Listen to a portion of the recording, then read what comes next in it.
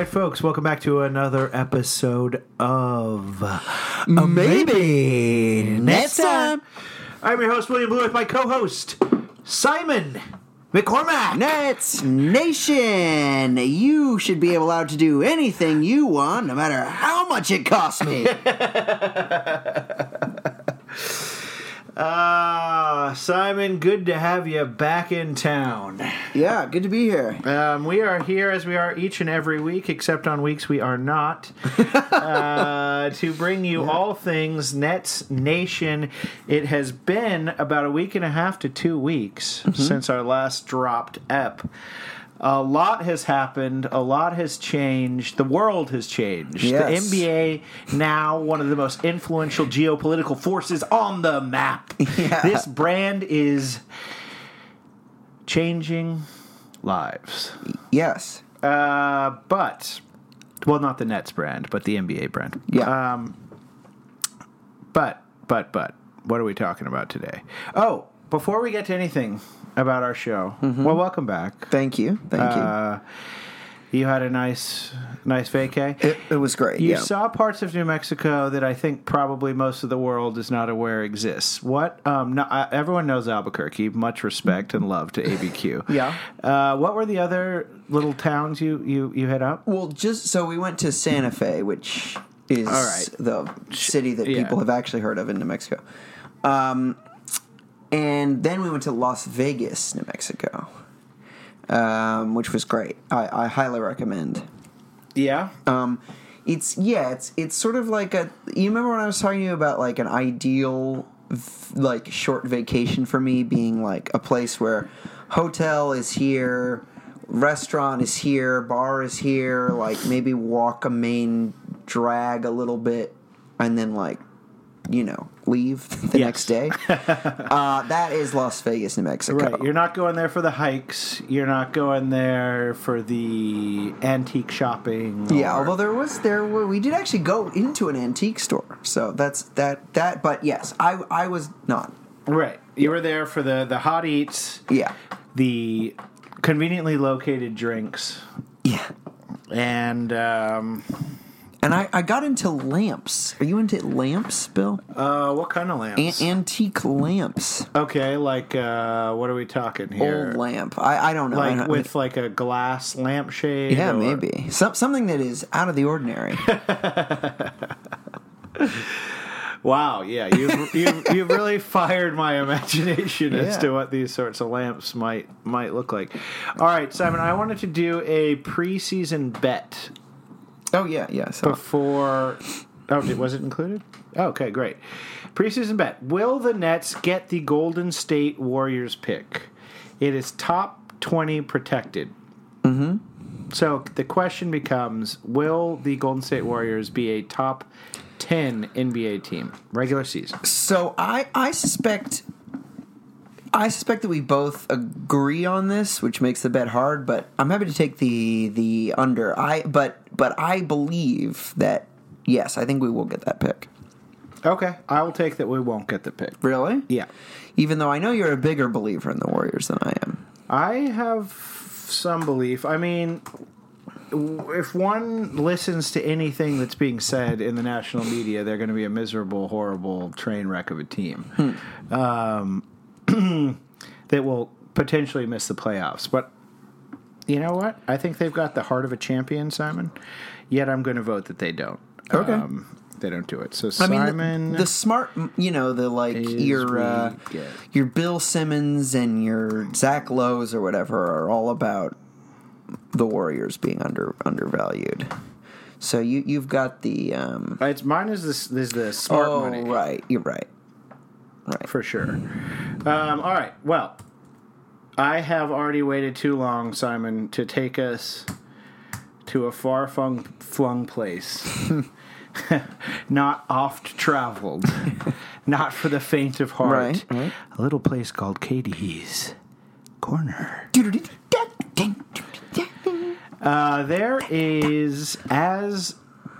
There seems to be every week we do this. A lot to get to in Katie's Corner. This corner, for as remote as it may be, is jam-packed. Yeah. with hot Nets gossip. Absolutely. Why don't we start with the tweet of the video clip that you sent? Okay. Set us up. What's going on in this tweet? So he is asked on Hot 97, a New York based radio show. Home of the Breakfast Club. Yes, right. Why he didn't, or whether he considered the Knicks, and why he didn't go with the Knicks. And he says, for a little bit, he considered, he didn't do too much research into them, but he thought about it. And then, asked about, I forget exactly what prompted this, but he sort of goes on to say it's tough to get the best players, and especially the younger players have no concept of the Knicks being any good, because they haven't been alive while the Knicks have been good. And so those players don't really see the Knicks as this like alluring, storied franchise. Which I think that is like, when I saw that clip, like I was like, okay, well that's a take I've heard before, but also like completely reasonable and a perfectly, to me, non-controversial take. But it like ESPN wrote it up, every sports site wrote it up, and it instantly became fodder. Which is crazy because it is such an obvious statement. Mm-hmm. Like, I think it's something that is immediately recognizable to anyone paying attention. Like, if something's bad for a really long time, young people will just know it as bad. It doesn't have the cachet. In addition to which, we're just amnesiac as a culture about things in general. Right. But, like, it's like seniors in high school this year who have lived their entire lives with us at war in Afghanistan. Like it's not a shock to say they think that the U.S. is in perpetual war, right? Because they've been in literal perpetual war. So,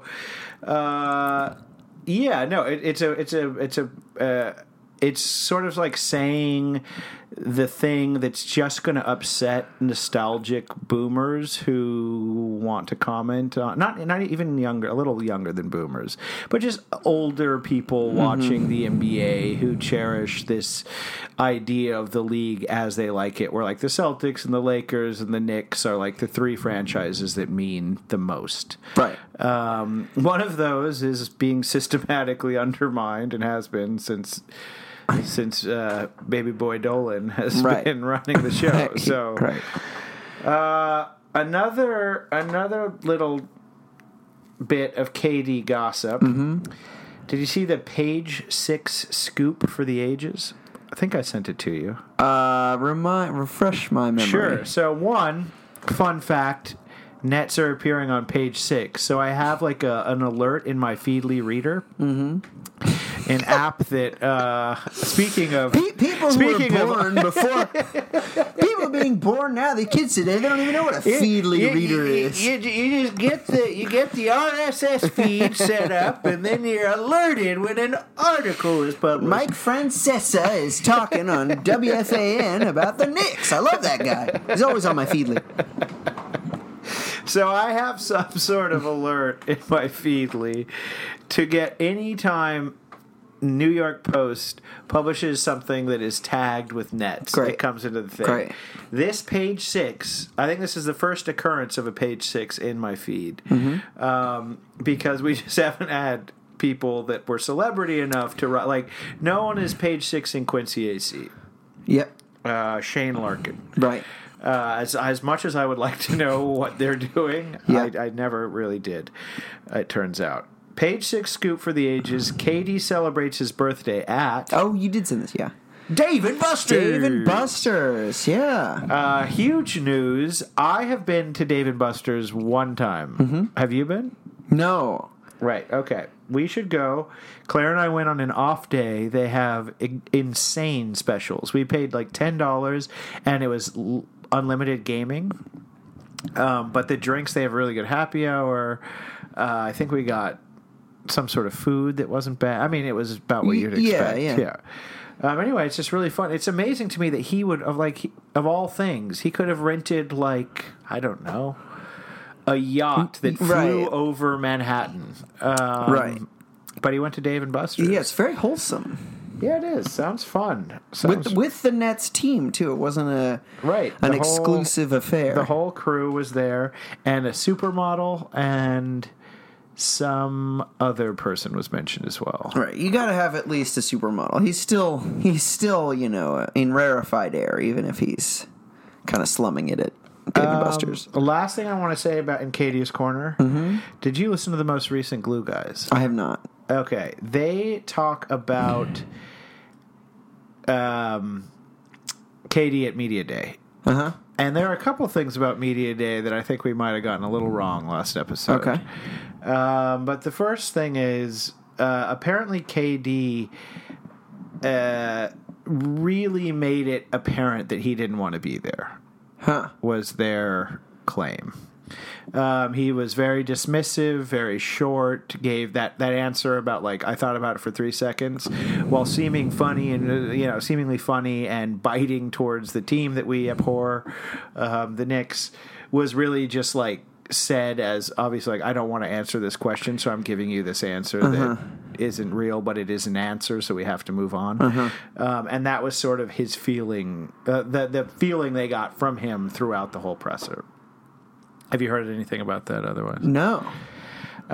It just sort of feeds into my increasing concern with, how long he will continue to want to subject himself to these things.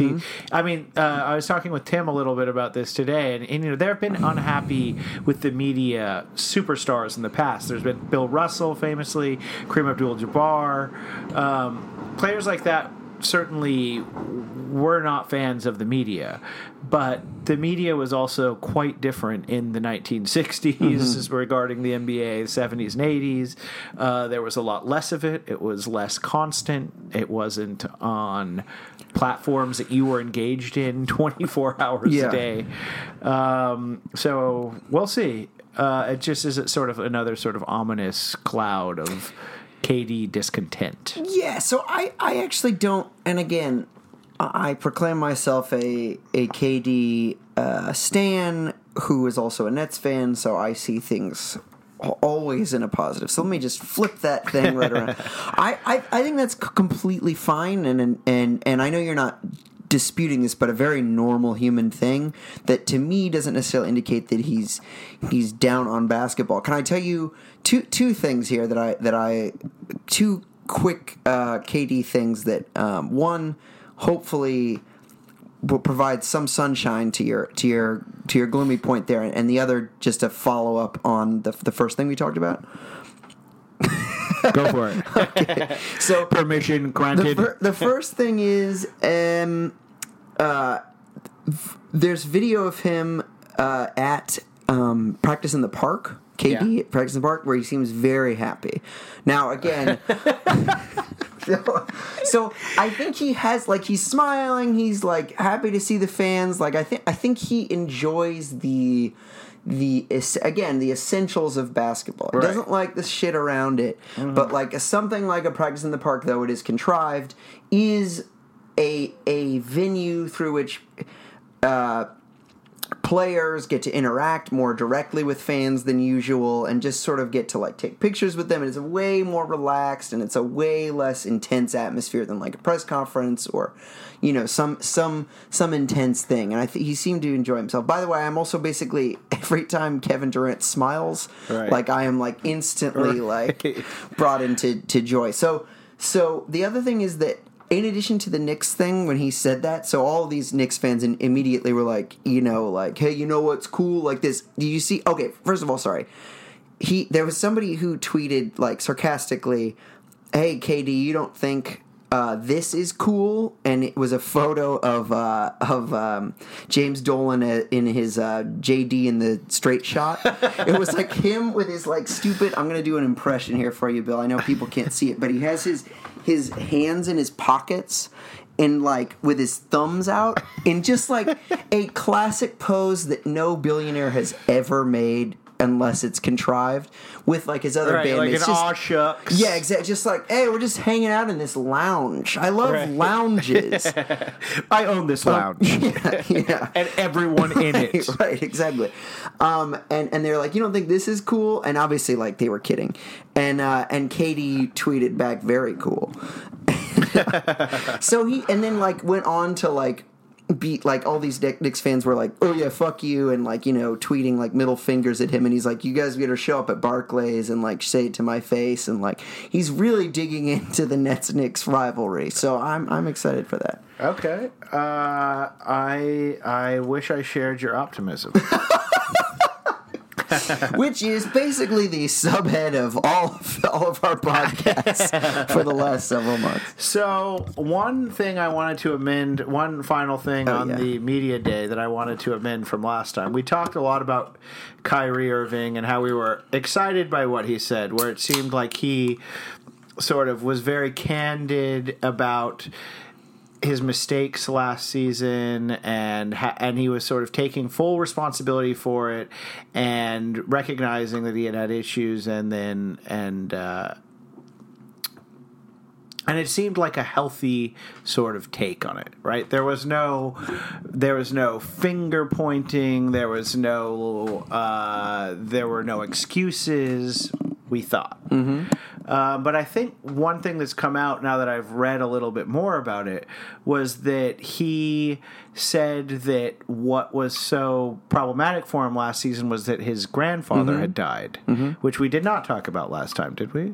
No, but I was aware of that. Okay, yeah. So I had not been aware of that. And to me, that sort of undermines all of the things that we were saying, where it was like a sort of like reckoning with himself and this sort of honest, you know, introspective look at himself. As soon as you introduce the grandfather dying, to me, that's sort of like, all right, the grandfather was the reason why he was the way he was, why he could have handled it better last year. But it's reasonable that someone going through a loss like that would react in that way and totally blow up a team.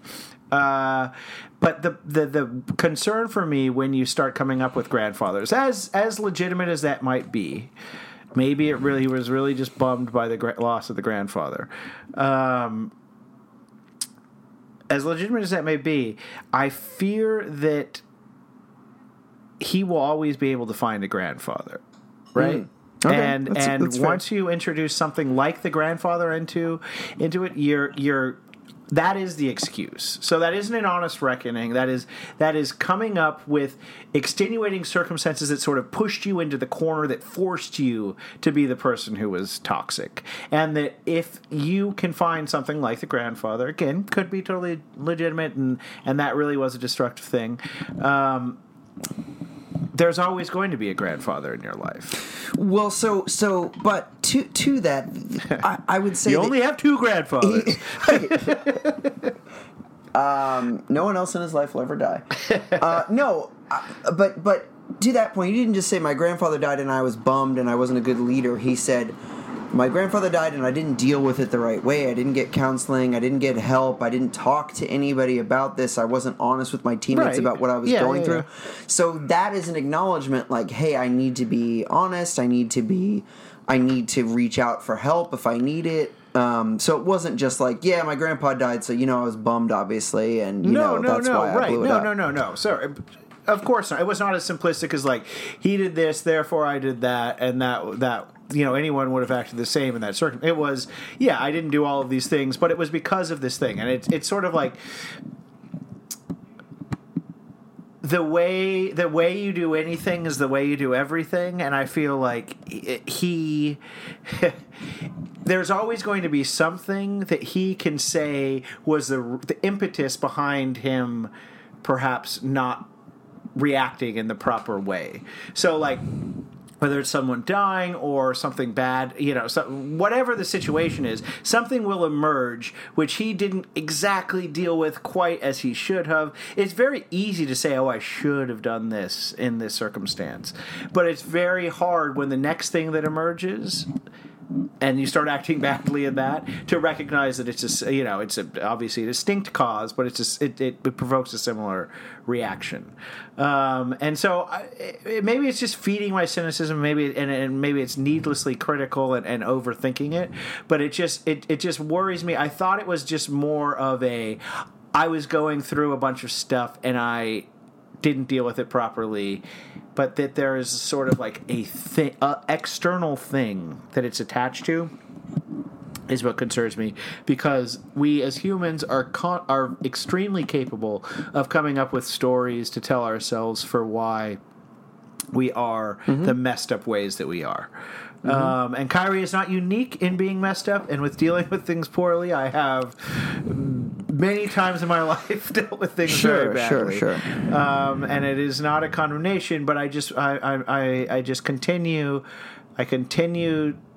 to want to see evidence of him not being what he has historically been before I'm fully comfortable accepting that there is a new Kyrie in our presence. Sure. And that will be all the negativity on Kyrie. I will say I'm extremely excited to see him play in China, if we're still allowed to play in China. Right. Or we'll get to that later in the podcast. Yeah. Let's leave Katie's corner. Yeah. You cool with that? Totally. And nothing else to say about the man? No. He smiled once, folks. Don't worry. He's fine. Ethan Strauss article on D'Angelo Russell. Yeah. Headline, Camp Buzz, Warriors truly view D'Angelo Russell as a foundational piece, not a future trade chip. The idea is D'Angelo Russell is obviously a trade chip for the Golden State Warriors. That's what every pundit worth his salt has said since he joined the team. Ethan Strauss, a guy who has followed whose beat is the Warriors, a very, very good writer for The Athletic, is beginning to be convinced that they actually genuinely see D'Angelo Russell as the future of that team. Did you read the article? Yeah. Thank you for sending it to me. Any takeaways? Yeah, my take is basically that I think you can believe him and believe everything that he says and think that everything that he says is true and still not totally believe the headline.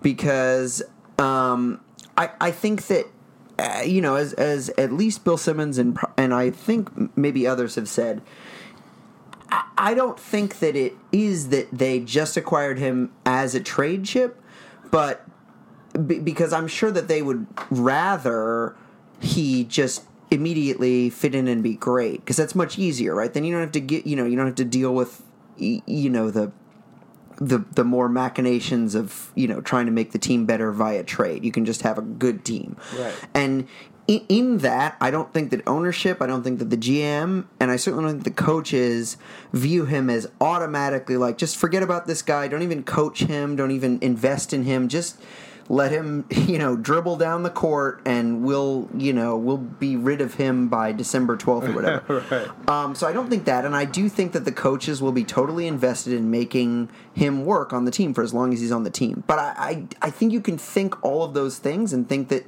they genuinely want to make him work, and still think that they will which I believe have a pretty quick trigger if it doesn't work out, if all of their investment between now and whenever, I don't know, January, February, whenever Clay gets back, etc., doesn't work, that quote-unquote foundational piece will become a trade chip. Big time. Yeah, I just, I as I mentioned in the last cast, we won't talk about D'Lo much going forward, but I do think it's worth sort of keeping an eye on what happens with him.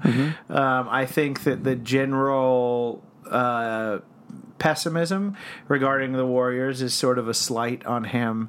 There's been a lot of national skepticism about how good he actually is, how he'll fit in there. I think a lot of people's concerns over whether the Warriors will make the playoffs is a reflection on a lack of faith in D'Angelo Russell. And I think he's a fascinating figure for Nets fans because, few months ago, lots of people said they wanted him more than they didn't want Kyrie for him. Obviously, Kyrie and KD is another story, and I think no one would say they want D'Lo over Kyrie and KD, barring one of the two hosts on this show. No sane person would. And so I'm really curious to see how it goes in Golden State. I have to admit, I looked at the box score of the Lakers Golden State preseason. I know preseason doesn't mean much. D'Angelo played a fair number of minutes and scored 4 points and maybe had 1 assist. So not a stellar start. The Lakers absolutely brutalized them. But I hope he has a good season. I hope good things happen. I don't hope that he, turns into the next James Harden. Sure, I hope he turns into the next James. I don't expect him to turn into the next James Harden. Yeah. All right, preseason games, Simon. I was there. You watched it from afar, or at least looked at the box score. Yeah. Few takeaways. Prince and Claxton are living embodiments of our son. Not our son, the Son of God, Jesus Christ. They are incredible. Prince was 6 for 8 from 3, I think. Yeah. Had 22 points. His shot, quick, fluid, confident. It was a thing of beauty. Something to behold. Nick Claxton played 8 points and outscored both DeAndre Jordan and Jared Allen with 13 points. He had 2 monster dunks and 1 absolutely fabulous block where a guy was taking a mid-ranger and Claxton came from basically below the rim, jumped out at him, and swatted him while he was shooting. Claxton is also getting some love from DeAndre Jordan. He said, "I love Nick. Nick kind of reminds me of Chris Bosh. A little. Hey, if we could get a Hall of Famer with the 31st pick. Well, probable Hall of Famer with the 31st pick. So, with the caveat that preseason means nothing, how excited are you by the Prince Claxton revelations? So good. Well, the thing that keeps nagging at me is that last year our preseason was not very good, and I was like, screw it. Like, we got to get Markelle Fultz. We got, you know what I mean? Like, we got to just do this, the usual stupid shit. And just, fuck this team, fuck our development, and, throw myself away. After the preseason, I was like, development is dead, this team's going to be terrible. And, of course, we had one of the best surprises of the NBA. And that was all based on preseason. So this year, I'm determined to try to keep my emotions in check. But yeah, I mean, it was, and in addition to which, we played a non-NBA team. Oh, big time! That was very apparent. So aside from one guy who literally could not miss on their team, they were miserable. But I mean, it's incredibly exciting. All of those players are like that. Those 2 players are really key, exciting players. Can I mention 2 other exciting players? Yeah, David Nwaba and Dzanan Musa. Both went off for 18 points. Yeah, Musa got to the rim at will. He drew tons of fouls. Didn't shoot super well. From the free throw line, but drew a ton of fouls. Had no problem getting to the rim. Was quick up and down the court. It was great to see. And David Nwaba shot with confidence. Again, very, very clearly has the green light from the coaching staff and was exactly what you want on the defensive end. He was a pest. He was poking around. He was guarding bigger guys. He was boxing out. He was going for loose balls. He was exactly what you would want as a two-way guy. Yeah, I mean, long ago when we first signed him, you said I was going to love David Nwaba. I'm sure I will. And I also just think he is going to be are hopefully much better, but will fill the role of Treveon Graham. Like I don't I think don't say that's so horrible. Well, but what I mean by that is that is the meanest thing you could say. He had historically bad every stat, including advanced stats that take into account, defense, plus minus differential. That's not what I'm looking. What I'm saying is I want the most worthless player on the Nets. No, what I'm saying is that he was 6'5", right? Yeah. Nobody thought he was going to be the stretch 4. Nobody thought, was like, why is Kenny giving him so many minutes? Like, I do think David Nwaba will be a better version of that, where, like, he's 6'4", but he's going to play in the front court, and he's going to get serious minutes because he's great at defense, and he, like, pushes and hustles, and that's, like, the more you see somebody like Jared Allen, the more, to me anyway, like, rebounding is more about, like, actually wanting a rebound than how big you are. Yeah, I mean, I'm hoping that Nwaba gets run at 2-3. We put him in to guard the best defenders on the other team, and he's competent offensively. Like he's good. He's good enough at shooting because he is so good defensively, and that would also imply that our 4 is not going to a 6'4" guy. Like if Nick Claxton maybe gets some run at 4, Jean Musa looked fine. But I think that even more optimistically, Nwaba would be playing a position that he is sort of meant to be playing and not have to sub in as the 4 because we actually have people competently playing the 4 this season. But that's a dream a little dream. Yeah, that's a huge ask. I will say the closest to feeling Nets fever that I have had yet this season came at that game. Great. It was really fun. We were Seth and I were there in the block, and James. We met at Bleachers beforehand because Shorty's is now shut Bleachers. down. It's on Flatbush. It's just a shitty sports bar. No one is there. It's bigger than Shorty's. It's cheaper than Shorty's. It's the new pregame spot. But let's move on. Okay. Unless you have other preseason game takeaways that you'd like to share. No. Okay. Brett Yormack joins Rock Nation as co-CEO. Yeah. Not much to say on that. No, I don't really understand how the relationship between a agency firm and having a lot of players on that, like players connected to that, what that means. I really don't. Because so many Nets are part of Rock Nation. And now he and Yormark is, and his twin brother is, and yeah. Right. I don't know. I think that probably we are moving into a new era of sports agents, and I can't say that I'm a student of the history. I know like huge earlier like David Falk, Jordan's guy, sort of revolutionized how agents saw the entire sort of economic landscape for their clients beyond like the game. But it seems like with Rich Paul and Clutch Sports and then Rock Nation that something sort of substantial is happening in terms of agents and their influence on teams, and I don't know if Rock Nation is going to be a major player in that, but maybe something to look at. There's not a lot written about it, at least in things that I read about. I don't know where people talk about agents, but all right. So we got our block ticket, Simon. We've got lots of overlapping games. I think 22 if I get that Atlanta one from Seth. Which games are you most excited about this season?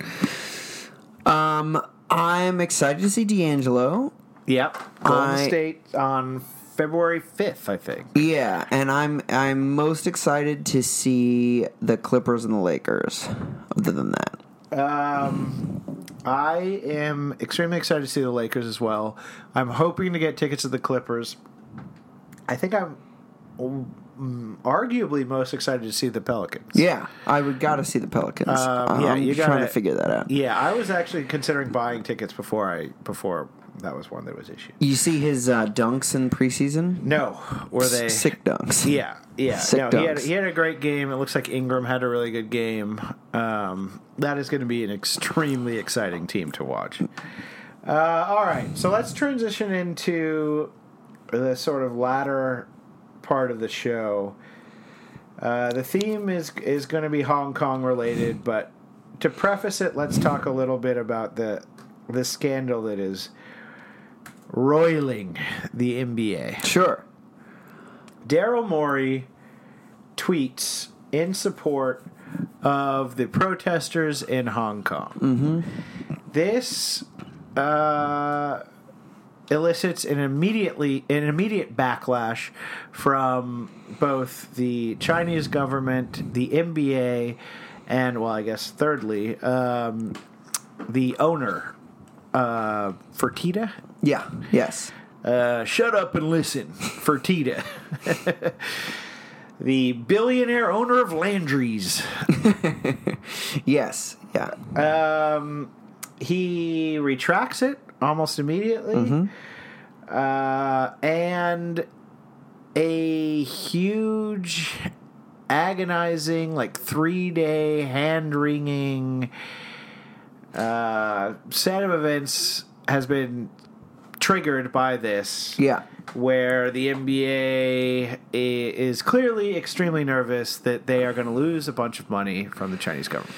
And China has pulled, there's been sponsorships pulled. They're not going to broadcast the Nets games. Their contract to broadcast other NBA games appears to be up in the air.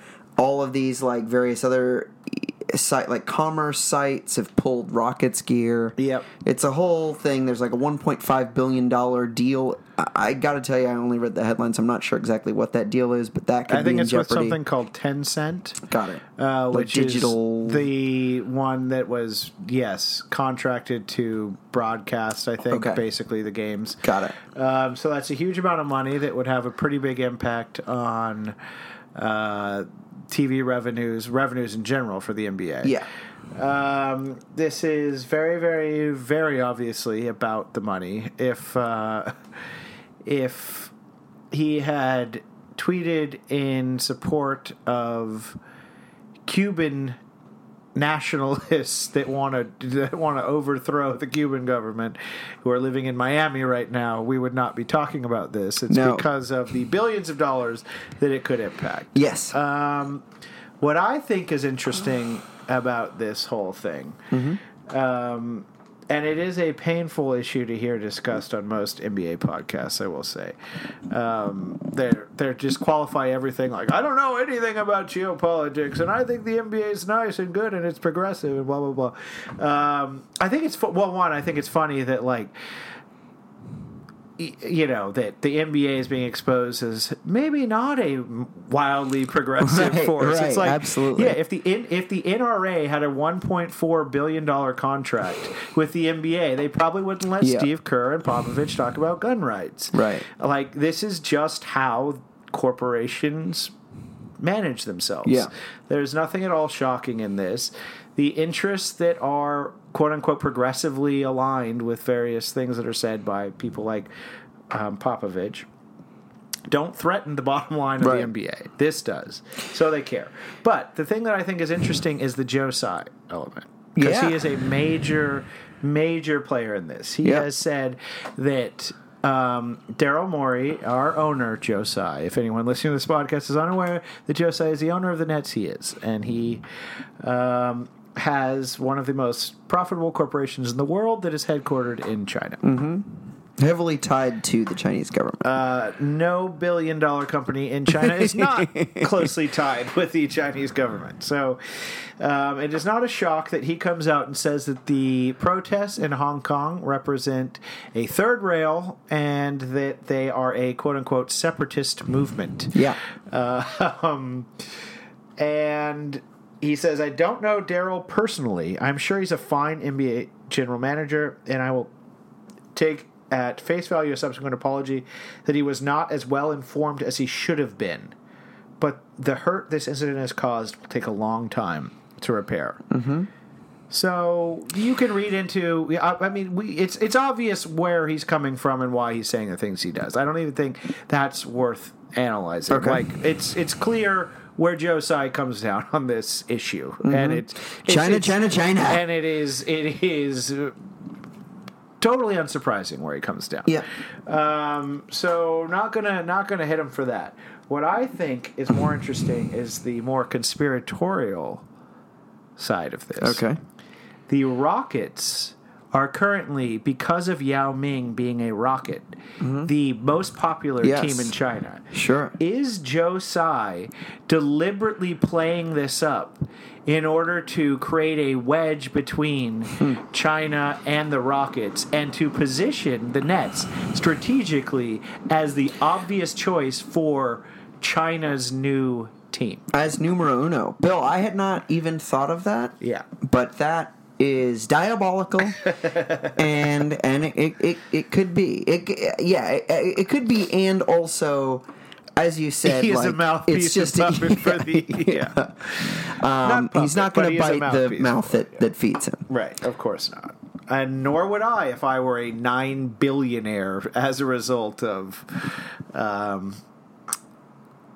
amenable ties with the Chinese government. Can I give you a couple things on this? Yeah, absolutely. Would love to hear. So I find it this whole thing has driven home. It's another data point on the road that we've long been on towards China being something you can't criticize. Like, not so long ago, China was a universally despised country that, like, everyone, you could just instantly, both parties, everyone, and China does this, and what about China? They're terrible, obviously. Everyone hates them, right, in the U.S. Now they are fast approaching, like, U.S. military territory where it's like, yeah, sure, you could criticize something, but you're basically like an effete, like, head in the sky, like, non-realist who doesn't understand the real world. Right. And do you know how many jobs this is going to impact? Right. Just think of, like, the lower level NBA people will lose their job because this contract's not going through, and you're not being sensitive to them, and we should just relinquish any voice. And that's what Fertitta, a militant Trump supporter who, whatever is saying, basically. Like, we're not political, though I do like Trump and I hate Obamacare, is saying, like, throw my GM under the bus, maybe he'll be fired, like, I don't care, I need the money. Right, no, of course. And it's very obvious why we're being so deferential to them. And it also it just shows the sort of baselessness of any espousal of high-minded principles. We cherish and revere democracy and this and that, but we revere just a little tiny bit more. This $1.4 billion contract with Tencent. Absolutely, and it's another example. Like, Kevin Durant's injury was another one where, like, you want to believe that, like, or you try to think of these things as, like, a fun, inconsequential thing, that isn't a multi-billion-dollar corporate profit-seeking enterprise, but, like, these things happen, and you're like, oh, God, like, they just put Kevin Durant out there because they needed to, they wanted this thing, right? And they view him as a, like, vehicle for that thing, not as a human being.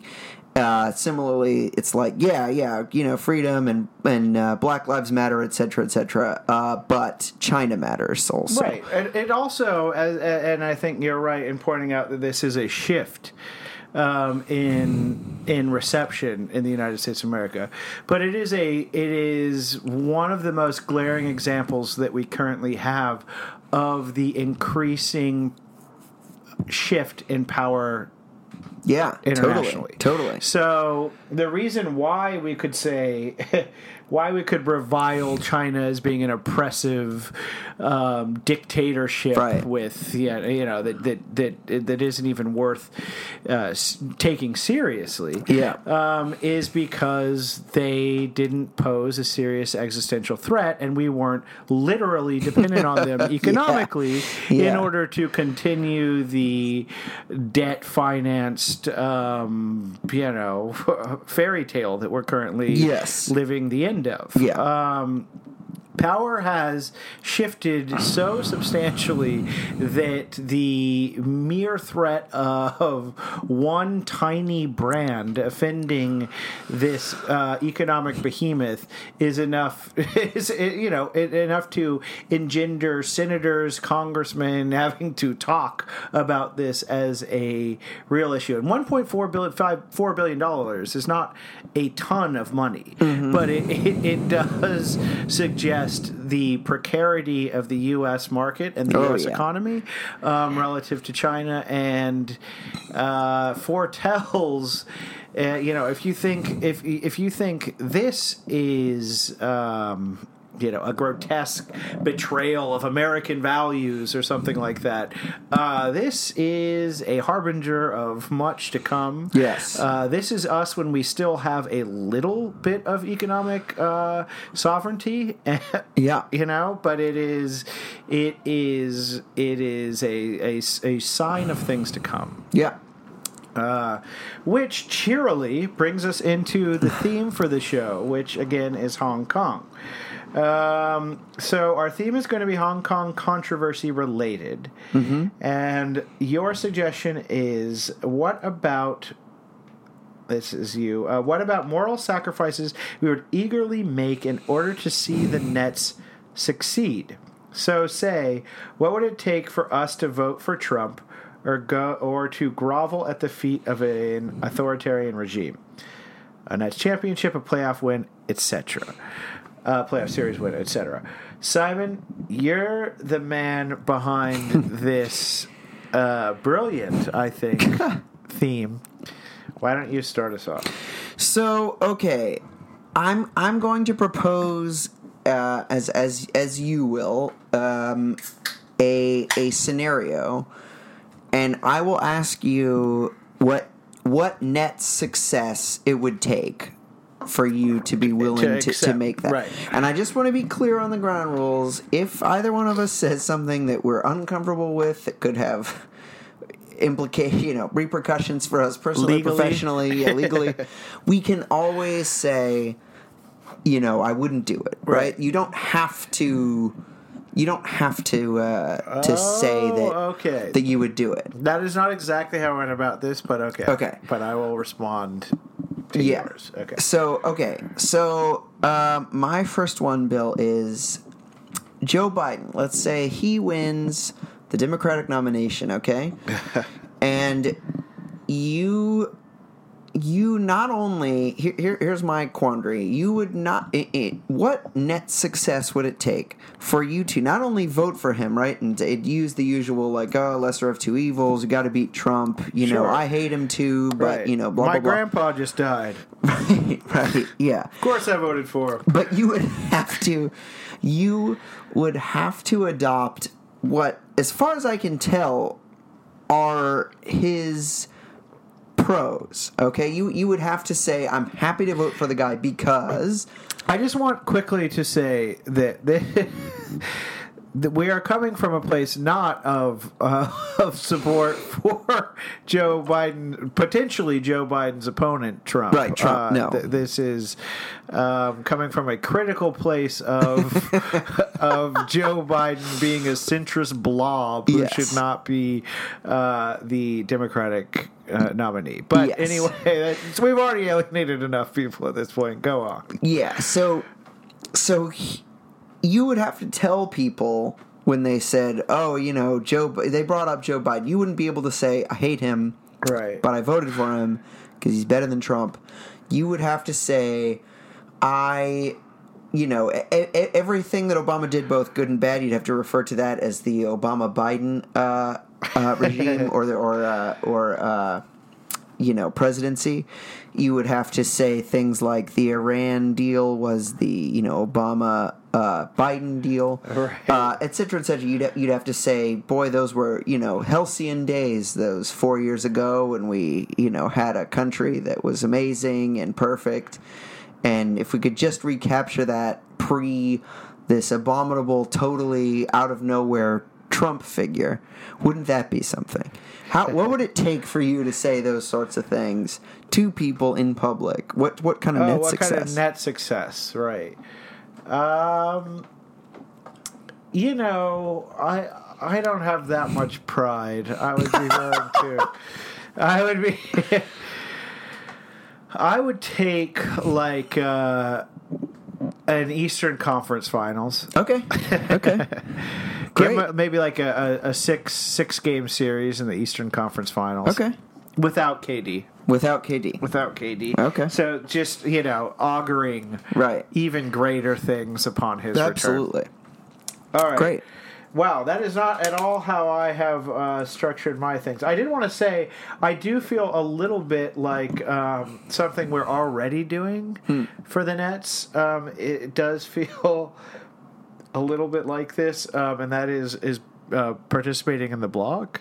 Now, I like the block, and I like many people in the block, and I love the tickets, but basically we are willing to go, especially in the auditions, go chant in these very sort of I don't know, like Hitler used. I was going to say China would love the way our, like the Korean baton twirling things where they have like a full stadium of people doing this thing, and you're just sort of like mindlessly going through these things for this quote unquote greater cause. So I already feel like to some extent like I'm willing to do that for tickets. And then I was thinking like, what would I be willing to do for even better tickets? Like, probably something pretty heinous. So one thing, and I'm sorry, I bungled this thing. But one thing I thought that I would do, I was thinking of things that I would personally do, and what the result would be. So one thing I thought I would do would be to dig up the body, disinter the body of Dražen Petrovic in order to ensure a co-MVP for Kyrie Irving and Karis LeVert, our guards. And I would do it. That's great. I can't believe you'd be willing to two people, one who you don't really care that much about and the other who you hate. Not hate, but I'm skeptical of. But yeah, I would dig up a body for that. I'm not sure where he's buried, Jersey or back in Croatia. But. Yeah, I don't know. All right, what's your next one? Okay, my next one is, so as you alluded to, it's easy to sit on our high perch and say, these things are terrible with the NBA. This capitulation is terrible what the NBA is doing because we're not losing billions of dollars. But one way in which this could actually impact our beloved Nets, Bill, is in the salary cap. Yes. Because if revenue goes down, that means the salary cap goes down. 51% of it goes to players. Right. So, and we are on the cusp of salary cap hell, mostly in 2 years, but next year we've got some pretty tough decisions to make as well, including on one of your new favorites, Taurean Prince.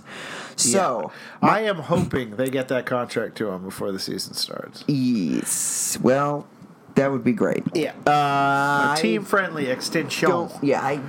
I don't see it coming, but maybe it will. But let's just assume it does not. Yeah. Or even if it does, he could be traded if the salary cap is dead. So for a comfortable salary cap that makes sure that we sign Taurean Prince, would you, or what else would you be willing to do? I guess you could also tell me. For you to say your GM Sean Marks, right? Yeah. What would it take for you to throw Morey under the bus and say your completely innocuous tweet was actually quite an outrage and you should be fired and I love China and they're a separatist movement that is trying to sow discord in the otherwise harmonious and wonderful China. Right. So if I say that a tweet that faintly praises people assembling in Hong Kong is an act of moral and ethical treason. Yes. Against universal human values. Would I do that so that we could have a higher salary cap And next get year? Torian Prince. and that would ensure Torian Yes. Prince? Okay, that's the deal breaker.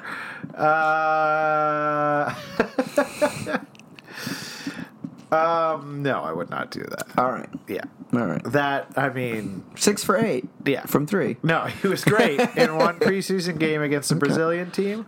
Yeah. But I don't think Sean Marks should do that. I do think, though, this is the other thing I would be willing to do, and it has to do with Sean Marks. Simon, winning a U.S. presidential election, as we now all know, thanks to the Mueller report, is a rather simple affair, right? While both candidate amasses literally billions of dollars Yes. in order to manipulate human beings, or about 48% of human beings in this country, to vote for one person or the other. Really, all it takes to get elected in this country is about $12 million given to a fake news farm somewhere in the Eastern Bloc. Right. Facebook just So spreads it all. What I would be willing to do is I would be willing to put together some angel investors willing to raise up to, let's say, even $20 million. Okay. Get in touch with said farm that has the capacity to outmaneuver and outwit billion-dollar campaigns in order to get Sean Marks, a non-U.S. citizen, elected president of the United States. Oh, yeah. Absolutely. Let's get the farm going. You're in? Yeah, absolutely. Well, Sean Marks. you willing to do some development work on that? By Development, I think that I mean fundraising, capital raising. Yeah. Yeah, absolutely. Totally. I would love Sean Marks 2020. I mean, the guy is a great drafter. He has given us Modelo's. Yeah. He has posed in a picture with you. Yeah. I don't see why that isn't better than any of the other offers we have on display. Yes, he's incredibly smart, but he is also a man of the people. He is always, generous about, all the people that, come up with decisions. He always says, it's a group of people that come up with this. It's not me. Yep. It's everyone. It's us. Right, Sounds it's like us. another presidential candidate that you and It's I not both. me. Us, baby. Yeah. Yeah. Actually, while we've been sitting here, I have gotten both a text and an email from the Bernie campaign saying, "Good news, Bernie's doing something. Bad news, our fundraising is slowing down. Give me more money." I thought it had sped up in the wake of the heart attack. Anyway, Yeah, okay, I know. Yeah. And every single fucking article that comes out is like, "Oh my God, Elizabeth Warren is raising so much money. It's less money than Bernie Sanders, but that doesn't matter. Elizabeth Warren is raising so much fucking money." I was at the farmers market this weekend, and there were about 8 different people with decked out fully in Warren yeah. trying to get. Yeah, and it's just like Warren country. Yeah, it's Warren country in Park Slope for sure. Yeah. Which is like I was saying this to Claire, like she would be far and away the best Democratic presidential candidate that has emerged in my lifetime. So that wouldn't be a bummer, but I do think you know what? Politics isn't a part of this show. Right, so. that's right. We're fatiguing here. Yeah, we're fatiguing. Let's shut up and listen and just dribble. All right, what were we we're talking about moral quandaries. Did you I don't have any more. Okay, that's probably good. Our next show is going to be the deep dive, probably, right? Yeah. Or we were going to do a fantasy one. We did a fantasy one last year. Yeah. We can include that. That'll be in the next one. So we're gonna talk fantasy Nets, fantasy prospects, who to take. Say if you're in a league with upwards of 20 human beings, yeah, and it's going, into the 200s deep. Yeah. Who might be some fodder for you on the old Nets roster this season? I actually think that we'll have a number of pretty decent fantasy candidates this year, including some very top-end talent in Kyrie Irving. Yeah. So we will talk about not only fantasy basketball, but we're going to do a big preseason episode where we get into everything that one could get into about the season. We're going to do season predictions. We're going to do MVPs. We're going to do MIPs. We're going to do who's going to be the Mozgov on the team, who sort of like has fun goofing around in pre-games and on the bike during games. And it's going to be a hell of a good time, I think. We're also going to Jersey. I will be back early Sunday morning, so we can still do Jersey on Sunday. Oh, great. We're going to play some real bets on basketball. Yeah. But anyway, thanks for listening, right? Yeah. Where can people follow and whatnot? You got to follow us on Instagram, Facebook, and Twitter at Maybe Next Time. And please send us your thoughts, comments, questions, including your predictions for the year, to maybynexttime@gmail.com. And also follow us, rate us, review us on your Stitchers, your Player FM, your iTunes or Apple Podcasts, and Spotify. Right, maybe hit us up with some KD corners that we're not aware of. Yeah. He is all over the internet. There's lots we're missing. There's lots that, believe it or not, my RSS reader does not pick up on. So I would love it if you could share some things with us. Send us your favorite RSS reader alerts that you've set. Sure, yeah. If you use Feedly, tweet at us. Yeah. Okay. Well, anyway, thanks for listening, and we'll go ahead and see ya next time. I was tired of my lady. We'd been together too long. Like a worn-out recording of a favorite song. So while she lay there sleeping, I read the paper in bed. And in the personal columns, there was this letter I read.